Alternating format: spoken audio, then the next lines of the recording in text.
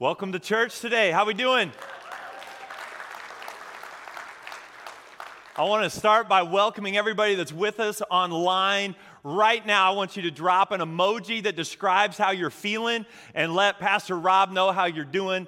If you're with us in Ogallala, if you're with us in North Platte, thanks for connecting and really just worshiping God with us today. I don't think there's a better way to start your week than to connect with other believers and to get focused on the Lord and begin your week by worshiping Him. My name's Dave, and I get to be the campus pastor out at the North Platte campus. And I could spend all day today telling you about the amazing things that God is doing at that campus. But instead, we've got a new series to kick off. And so we'll be getting to that in just a moment.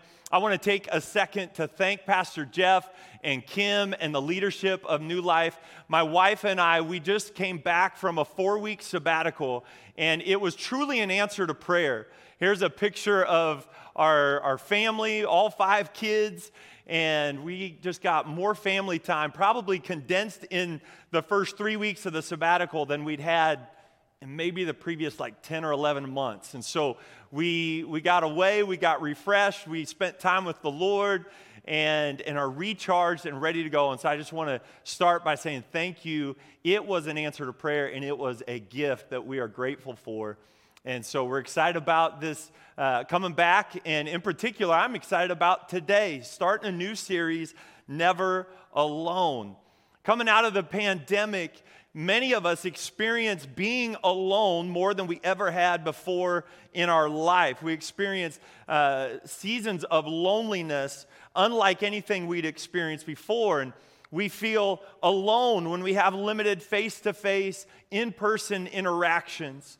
And there's endorphins that are released in our brain that are really healthy for us when we have quality in-person interactions, and those same endorphins are not released at all or not to the same degree if we're just having Zoom calls and connecting with people on social media and things like that.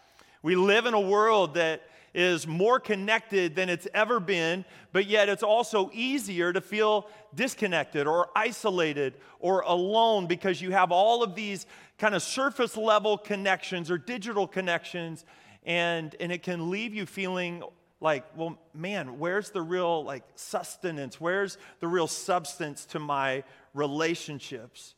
Think back to the creation story right at the beginning of the Bible. As God goes and creates every step of the creation, He says that it was good. He would look at it when He was done, and He would say, it is good. Just as if you would, if maybe you're a skilled craftsman and you've just built something, you're going to stand back and appreciate what you've made. You would hopefully look at it and say, it is good. But in Genesis chapter 2, it gives us a little bit more of a picture of what happened after man was created and he started taking care of the creatures and the plant life and all of that. And it says that God looked at man and said, it's not good for man to be alone. Challenging life circumstances can cause us to feel alone, to feel isolated. We can be quick to think that nobody else is going to be able to help me. I'm all by myself in this medical diagnosis or this financial situation, or when a relationship suddenly ends, you feel like you are alone. And that is common sense that tells us that it's not good for us to be alone. God's word tells us this about how vulnerable we are when we are by ourselves. Ecclesiastes 4, verse 9 through 12. 2 people are better off than one, for they can help each other succeed. If one person falls, the other can reach out and help, but someone who falls alone is in real trouble. Likewise, 2 people lying close together can keep each other warm, but how can one be warm alone? A person standing alone can be attacked and defeated, but 2 can stand back to back and conquer. 3 are even better, for a triple braided cord is not easily broken. The trap of the enemy that he tries to get us to fall into is to forget the promises of God so that we feel alone even when we aren't actually alone. I believe that many of us, even here that are connecting today, while we're sitting around other people, or we know other people are on the other side of the screen that are watching online with us, that that we are surrounded by people, but sometimes we can still feel alone. And the enemy loves this. The enemy loves when we think we're alone or we feel like we're alone. Fortunately, all throughout the Bible, God promises that He will never leave us, He will never forsake us, that we are never actually alone. God's promise to be with us is good news. And we're going to look at this throughout the month of August. In our 5 Sundays, we're going to look at topics such as temptation and how we're never alone when we're in the midst of temptation. We're never alone when we are waiting. We're never alone when we're living on mission. We'll study and be reminded that no matter what we face in life, we are never alone. Today's topic that we're going to start with is simply this: when our back is against the wall. When your back is against the wall, that's a phrase that we use to describe when we're facing some sort of adversity. Maybe it was unexpected, maybe it was expected, but we're facing difficulty, we're facing adversity. You might say your back's against the wall when dealing with incredible stress or a tremendous financial burden. When you experience the loss of a loved one and you're just not sure how you're going to go on without them. We say our backs are against the wall when we run out of options and we feel like there's no hope. We don't know where to turn. You feel like a failure. You feel like you're defined by your past mistakes. You feel hopeless. You're on the verge of giving up. Your back is against the wall.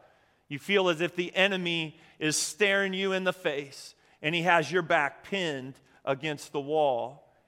Oftentimes we don't know what to do. Today, I think there's going to be some hope that you'll walk out of here with. We're going to look at a story found in Daniel that can shed some light into what we can do to process adversity, and we can progress through the adversity, and then even look at what we can do to better prepare for it when it does come. We're going to look at a story that many of you have maybe heard before. You've read it multiple times. It's commonly a story told to children because there's some really cool, unique things about this story. But wherever you fall on that spectrum, maybe this is your first time you're hearing it, or it's the 100th time you're hearing it, my prayer is that God reveals something fresh to you today. That you look at it with a fresh perspective, that you look at it you come with ears to hear and a heart open for what God wants to deposit to you today. And if we do that, then I believe you're going to walk out of here with hope. So let me set up the scene a little bit. As the book of Daniel starts, God's people, they've been conquered by Babylon. Babylon was a world power that dominated the time, and they conquered God's people and led them off into captivity. King Nebuchadnezzar, he's the king of Babylon, and he liked to then take the people that had been conquered, and he would send his advisors to go to that group of people, and they would recruit the strongest, the best looking, the most capable young men out of that conquered nation, and they would raise them up and they would put them in places of leadership so that they could maximize the people that they had conquered. The 3 young men that we're going to talk about today are Hananiah, Mishael, and Azariah. Those names are not very common because we usually don't call them by those names. They were given Babylonian names when they were led into captivity and selected by the king's advisors. Hananiah was called Shadrach, Mishael was called Meshach, and Azariah was called Abednego. So let's fast forward to Daniel chapter 3.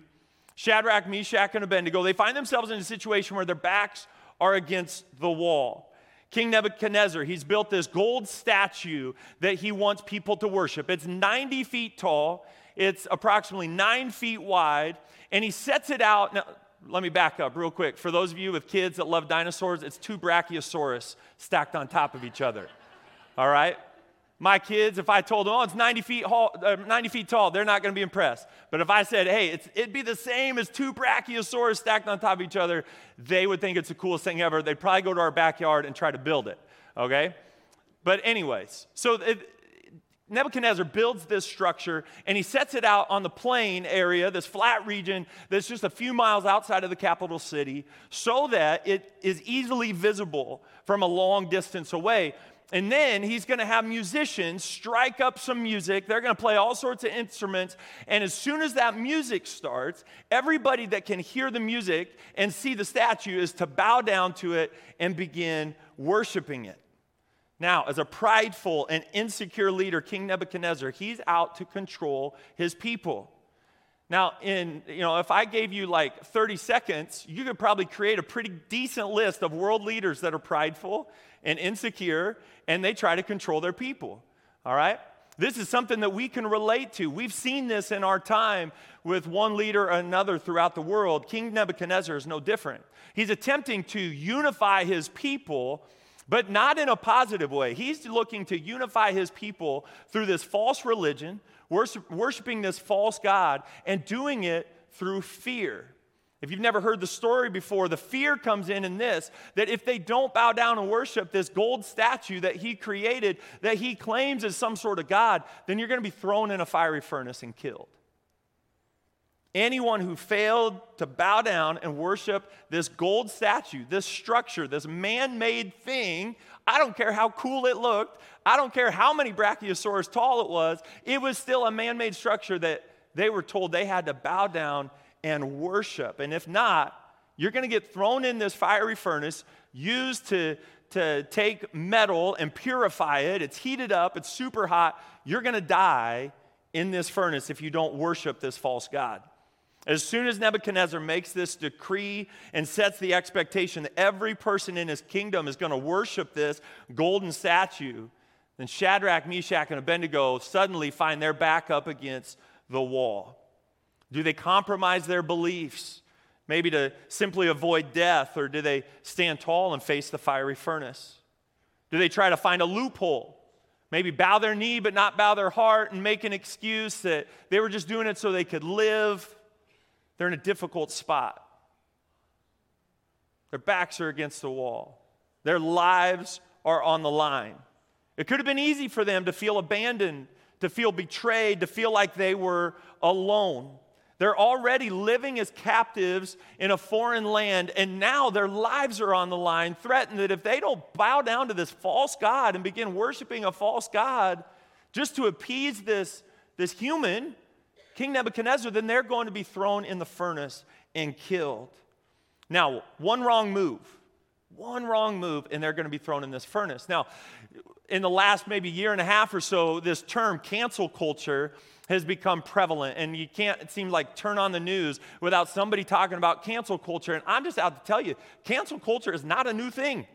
All right, it doesn't get more drastic and more canceling than say, bow down to this or you're going to die. And so, cancel culture, that's what they were facing. King Nebuchadnezzar's henchmen, they were out to cancel Shadrach, Meshach, and Abednego as soon as they were given a reason to do it. So let's pick up the story. The musicians have played. Shadrach, Meshach, and Abednego, they didn't bow down to worship this golden statue. And now the king's advisors are coming to the king to rat him out. And let's take a look at verse 9 of Daniel chapter 3. They said to King Nebuchadnezzar, the advisors come and they say to him, "Long live the king. You issued a decree requiring all the people to bow down and worship the gold statue when they hear the sound of the horn, flute, zither, lyre, harp, pipes, and other musical instruments. That decree also states that those who refuse to obey must be thrown into a blazing furnace. But there are some Jews, Shadrach, Meshach, and Abednego, whom you have put in charge of the province of Babylon. They pay no attention to you, your majesty. They refuse to serve your gods and do not worship the gold statue you have set up." Don't they sound like a bunch of brown-nosers? I mean, let's be honest. They come in and they're, "Your majesty this," and "Long live the king," and all of this, and they're sucking up to him, and they're really just trying to, prep him to then say, "Hey, and these three guys didn't do it, and you know what you said was going to happen." Well, Nebuchadnezzar took the bait. In verse 13, then Nebuchadnezzar flew into a rage and ordered that Shadrach, Meshach, and Abednego be brought before him. When they were brought in, Nebuchadnezzar said to them, "Is it true, Shadrach, Meshach, and Abednego, that you refuse to serve my gods or to worship the gold statue that I have set up? I will give you one more chance to bow down and worship the statue I have made when you hear the sound of the musical instruments. But if you refuse, You will be thrown immediately into the blazing furnace, and then what God will be able to rescue you from my power? I mean, he just oozes with insecurity. He oozes with, I want to control you. I'm going to threaten you. I'm going to use fear to get my way. But let's take a look at their response. Shadrach, Meshach, and Abednego replied, "O Nebuchadnezzar," and I personally, this may not be 100% theologically accurate. I kind of think they roll their eyes at him like, "Oh, Nebuchadnezzar, we do not need to defend ourselves before you." And in this, we see the first crucial step that when your back is against the wall, if you want to be victorious, if you no longer want to find yourself in that situation, when you face adversity or confrontation, the first step is to remain calm. They didn't fly into a rage to match that of Nebuchadnezzar. They remained calm. And as you see in just a little bit, they speak very eloquently, very clearly. They are not rattled. They remain calm. It's crucial that when your back is against the wall, when you're facing adversity, that you remain calm. Maybe you're wrongfully accused of something. And you're accused of doing something. People are lying, maybe trying to get your position at work, or they're spreading gossip about you. The best thing you can do is to remain calm. When you're facing a serious situation, losing your ever-loving mind like Nebuchadnezzar is not going to help you. You're not going to be able to think clearly. You're not going to be able to process it well. You're not going to be able to ultimately make a decision that is best unless you remain calm. Think back to the last time that your back was up against the proverbial wall, where you were facing adversity. Maybe it's right now in your life. You're facing a situation and your back is against the wall. How are you handling it? Or if it's something from your past, how did you handle it? On the scale of lose your mind, Nebuchadnezzar, to remain calm, Shadrach and Meshach and Abednego, where would you say you are? Where were you when it came to how you handled that, how you processed it? See, when you have a habit of walking according to God's ways and in step with His Holy Spirit, peace should be a normal rhythm of your life. Shadrach, Meshach, and Abednego, they had been following the Lord. They had been building this relationship with the Lord, and so that when they encountered this adversity, their response was one filled with peace. They remained calm because peace is a fruit of the Spirit. It's evidence of God's presence in your life. It's evidence of the fact that you're living a lifestyle that pleases and honors the Lord. When you're walking in God's ways, peace becomes a normal part of your life. You'll be prepared for your back against the wall moment. And I would also say that it's going to be one of your greatest opportunities to witness to somebody else. When they look at the situation that you're facing, they see your back is up against the wall, and somehow, some way, you remain calm. You remain peaceful. In fact, that's a part of the witness that Shadrach, Meshach, and Abednego, and part of their example that they live out that impacts Nebuchadnezzar. We'll get to that more later. But we tend to panic in these moments, and peace is far from us when we have not been living with peace as an everyday rhythm of our life. Now, if you were somebody that said, well, man, I tend to react a little more emotionally, I tend to react a little more panicked or anxious, then here's the good news. And big surprise, it comes from Jesus. It comes from something that He said in John chapter 14, verse 27. He tells us that He has a peace that the world cannot offer. And this has been a verse that I've come back to time and time again as things have been stressful, things have been chaotic, things have been challenging in the last year or year and a half. He says this, I'm leaving you with a gift, peace of mind and heart, and the peace I give is a gift the world cannot give. My translation, Amazon Prime isn't going to send you the peace that you're looking for. You can't go pick it up curbside somewhere. Jesus and Jesus alone offers the peace of mind and heart that will help you in your back against the wall moment. So he finishes by saying, don't be troubled. Don't be afraid. You don't need to, and when you have my peace, you won't be troubled, you won't be afraid. Doesn't mean that you're not going to face adversity. Doesn't mean that you won't have challenging things happen to you, but you won't have to be troubled or afraid. So if you struggle with remaining calm and experiencing this peace, then I want you today, maybe right now, tune me out or wait until response worship time, but simply pray and ask Jesus to give you this gift. He is a generous Savior. He is a good, good Father that wants to bless you. He wants to give you good gifts, and He's telling us right here, one of the best gifts that He could ever give you is His peace. So take a moment and ask Him for it. You'll live a more enjoyable life if you have His peace. You'll remain calm when your back's against the wall.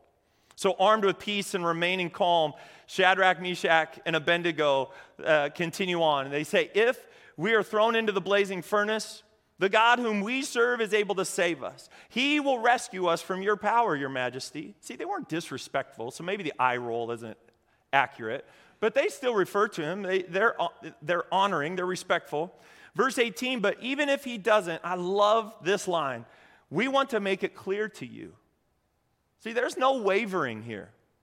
There's zero wavering as they say, we want to make it clear to you. We don't want you to be, we don't want to be misinterpreted. We don't want you to be confused. We don't want you to misunderstand what we're saying. We want to make it clear to you, Nebuchadnezzar, your majesty, that we will never serve your gods or worship the gold statue you have set up. Now, I think that's amazing because what was Nebuchadnezzar trying to do? He was trying to control them. And here it is, they're saying, we just want to make it clear to you, you're not going to control us in this manner, in this fashion, because we worship our God, and you're not going to change that. So here's the second step in handling your back against the wall situation. First, remain calm, but then remain confident. Where does their confidence come from? Where does your confidence come from? In particular, Shadrach, Meshach, and Abednego, their confidence was not coming from themselves. It wasn't the fact that they had three of them together. The king had far more men ready to apprehend them. It wasn't coming from their situation. It wasn't coming from their circumstances. It wasn't their bank account. Their confidence was coming from the Lord, very clearly. We can so easily find our confidence in something other than the Lord, and every single one of us is guilty of this at one time of our life or another. We begin becoming confident in our job and the title and the status that it gives us. It might also give us a really comfortable lifestyle, and we become confident in our financial situation, in our bank account. We become confident in, I think this might step on some of your toes. I know it stepped on mine at times in my life, but we might even be confident in what we do for God rather than just who He says we are. We become confident, or we find our identity in doing things for God rather than just being His, being present, being with Him, spending time with Him. We can find our confidence in our relationship. I've got an amazing wife. Tiffany is incredible, but if I'm not careful, I find my identity in being her husband rather than, first and foremost, being the Lord's son. And if I find my confidence start to drift and get those out of whack, then I'm going to be putting myself, my confidence and my identity in something that is not as stable as my relationship with the Lord, because God is faithful. As amazing as Tiffany is, she's going to fail. As amazing as I am, I'm joking, I'm going to fail. So she better not find her identity in me either. Though sometimes maybe we find our confidence in our identity in our social media presence or our status or our influence or our popularity, but not Shadrach, Meshach, and Abednego. They found their confidence in one source, and it was in the Lord. So then when it was challenged, they remained confident because God didn't waver in this moment. Now, I love how Eugene Peterson translated the Bible. It's the Message version. He's the pastor that is behind that. And as he went to translate 1 Corinthians, so Paul's letter to the church in Corinth, he translates this section found in Corinthians 10, verses 11 through 13, I think in just incredible language that maybe it just stands out to us a little differently because of how current this sounds. So in this section, Paul, he's recapping the failings of God's people over the years, and then he says this: These are all warning markers, danger in our history books written down so that we don't repeat their mistakes. Our positions in the story are parallel. They at the beginning, we at the end, and we are just as capable of messing it up as they were. Don't be so naive and self-confident. You're not exempt. You could fall flat on your face as easily as anyone else, and then this one is profound. Read this with me. Forget about self-confidence. It's useless. Cultivate God confidence. Can somebody say amen to that? That so often we are focused on, we think the answer to becoming more confident is focusing on myself so I become stronger, so I this or I that, and it's all about me and cultivating self-confidence. But he's saying here, no, find your confidence in the faithfulness of God because he will never change. It doesn't matter what the circumstances are. If you are confident in God, you'll be able to remain confident. This was a verse that stood out to me a few months ago as I was preparing to speak and lead some of our teenagers. And I just thought, you know what? This is for everybody. Yes, teenagers as much as anybody will struggle with confidence and identity, and so many of them are trying to figure out self-confidence. But man, for every single human being, we need to cultivate God confidence. He goes on to say this, verse 13, no test or temptation that comes your way is beyond the course of what others have had to face. All you need to remember is that God will never let you down. Doesn't matter how alone you feel, doesn't matter how crazy your circumstances are, how overwhelming they may seem, God will never let you down. He'll never let you be pushed past your limit. He'll always be there to help you come through it. Cultivate God confidence and you can face anything. Not because you're great, but because he is great. So cultivate God confidence. Shadrach, Meshach, and Abednego, they had spent years developing God confidence. Even in captivity, they are still serving the Lord. They're still faithful in developing that relationship, living a lifestyle that honors him. And so they are developing God confidence. So when their backs are against the wall, they don't start panicking. They don't start losing their mind. They're not worried about what they should do. Remember, they spoke very eloquently. Let me be clear. Let us be clear to you. We are not going to bow down and worship your false god. They're not compromising their faith just to save their own lives. They're calm. They're confident because of the relationship that God had them cultivate. So on a scale of 1 to 10, where's your God confidence level today? Your God confidence level will determine how you handle adversity, whether or not you feel alone or feel like you've got the difference maker on your side. Where is your God confidence level today? Let's dive back to Daniel chapter 3. King Nebuchadnezzar doesn't react so well to Shadrach, Meshach, and Abednego's God confidence. In verse 19, Nebuchadnezzar was so furious with Shadrach, Meshach, and Abednego that his face became distorted with rage. He commanded that the furnace be heated 7 times hotter than usual. Now, as a morbid side note, if he really wanted to punish these guys, he wouldn't have heated it up hotter because they die quicker. If he really wanted to get back at them, he'd have cooled it off. Some of you are like, man, you are really morbid. But that's the deal. That's the truth. And so he's losing his mind. And if he's wanting to accomplish, torturing them, he's making terrible decisions at this point. Verse 20, then he ordered some of the strongest men of his army to bind Shadrach, Meshach, and Abednego and throw them into the blazing furnace. So they tied them up and threw them into the furnace, fully dressed in their pants, turbans, robes, and other garments. And because the king, in his anger, had demanded such a hot fire in the furnace, the flames killed the soldiers as they threw the 3 men in. So Shadrach, Meshach, and Abednego, securely tied, fell into the roaring flames. Remain calm, remain confident, remain committed. They didn't waver as the heat of the furnace was increased. They didn't waver when the strongest of Nebuchadnezzar's men came and approached them to tie them up. They didn't waver when their circumstances went from terrible to even more terrible. They had been preparing for this moment for years. They didn't start to question God. They didn't question, God, are you with us? Why aren't you with us? Why aren't you saving us?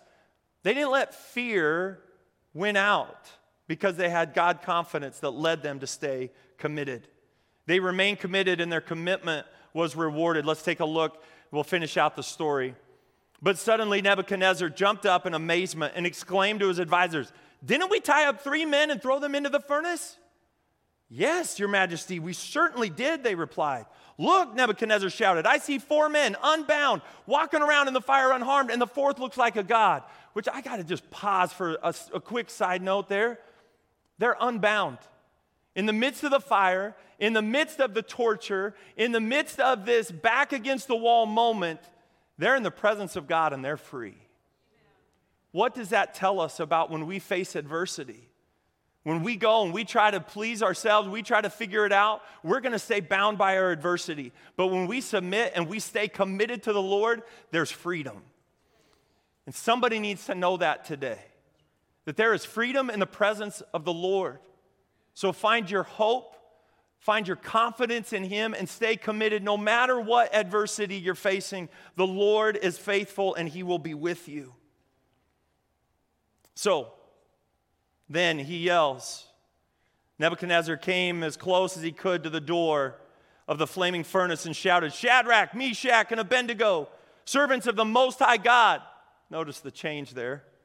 "Come out, come here. So Shadrach, Meshach, and Abednego stepped out of the fire. Then the high officers, officials, governors, and advisors crowded around them and saw that the fire had not touched them. Not a hair on their heads was singed, and their clothing was not scorched. They didn't even smell of smoke.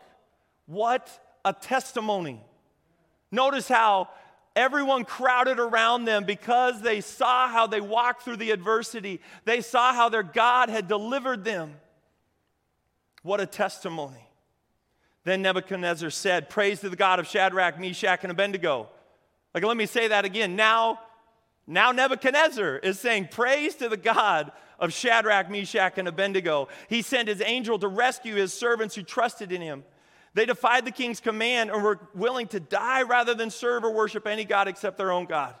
Therefore, I make this decree: if any people, whatever their race or nation or language, speak a word against the God of Shadrach, Meshach, and Abednego, they will be torn limb from limb." He's a little crazy, okay? "And their houses will be turned into heaps of rubble. There is no other God who can rescue like this." Can I get an amen? There's no other God. I don't care about the 2 brachiosauruses that are gold and look cool standing out in the plains. They can't rescue like this God of Shadrach, Meshach, and Abednego. Remain calm, remain confident, and remain committed. Sometimes when we study a miraculous story like this, it can be easy to keep it at a distance because I'm guessing most of you have never been told that you had to worship a gold statue that was 90 feet tall. Most of you have never been bound and then thrown into a furnace. So sometimes we can take a miraculous story and keep it at a distance and think that that's not for me. That's great, but I've never seen God show up in a miraculous way like that. But it's the principle. It's the example that Shadrach, Meshach, and Abednego set for us, that if we apply to it in our back against the wall situations that we face, we'll be victorious as well because we serve and worship the same God that did the miraculous for them. If you want to see God do the miraculous things in your life to help you overcome adversity, do the same things that Shadrach, Meshach, and Abednego did. They remained calm, remained confident in the Lord, not themselves, and they remained committed to Him. Is your life marked by God's peace? Are you cultivating God's confidence on a daily basis? If so, His peace, His presence in your life, that is a combination that will allow you to stay committed when your back's against the wall. Now, as we bring this to a close, I want you to think about what you're going through right now. If your back isn't against the wall, praise God for it. But most of us know at least one person who has their back against the wall. And so maybe if that's you, that you know somebody, then you can begin to be praying for them and interceding on their behalf.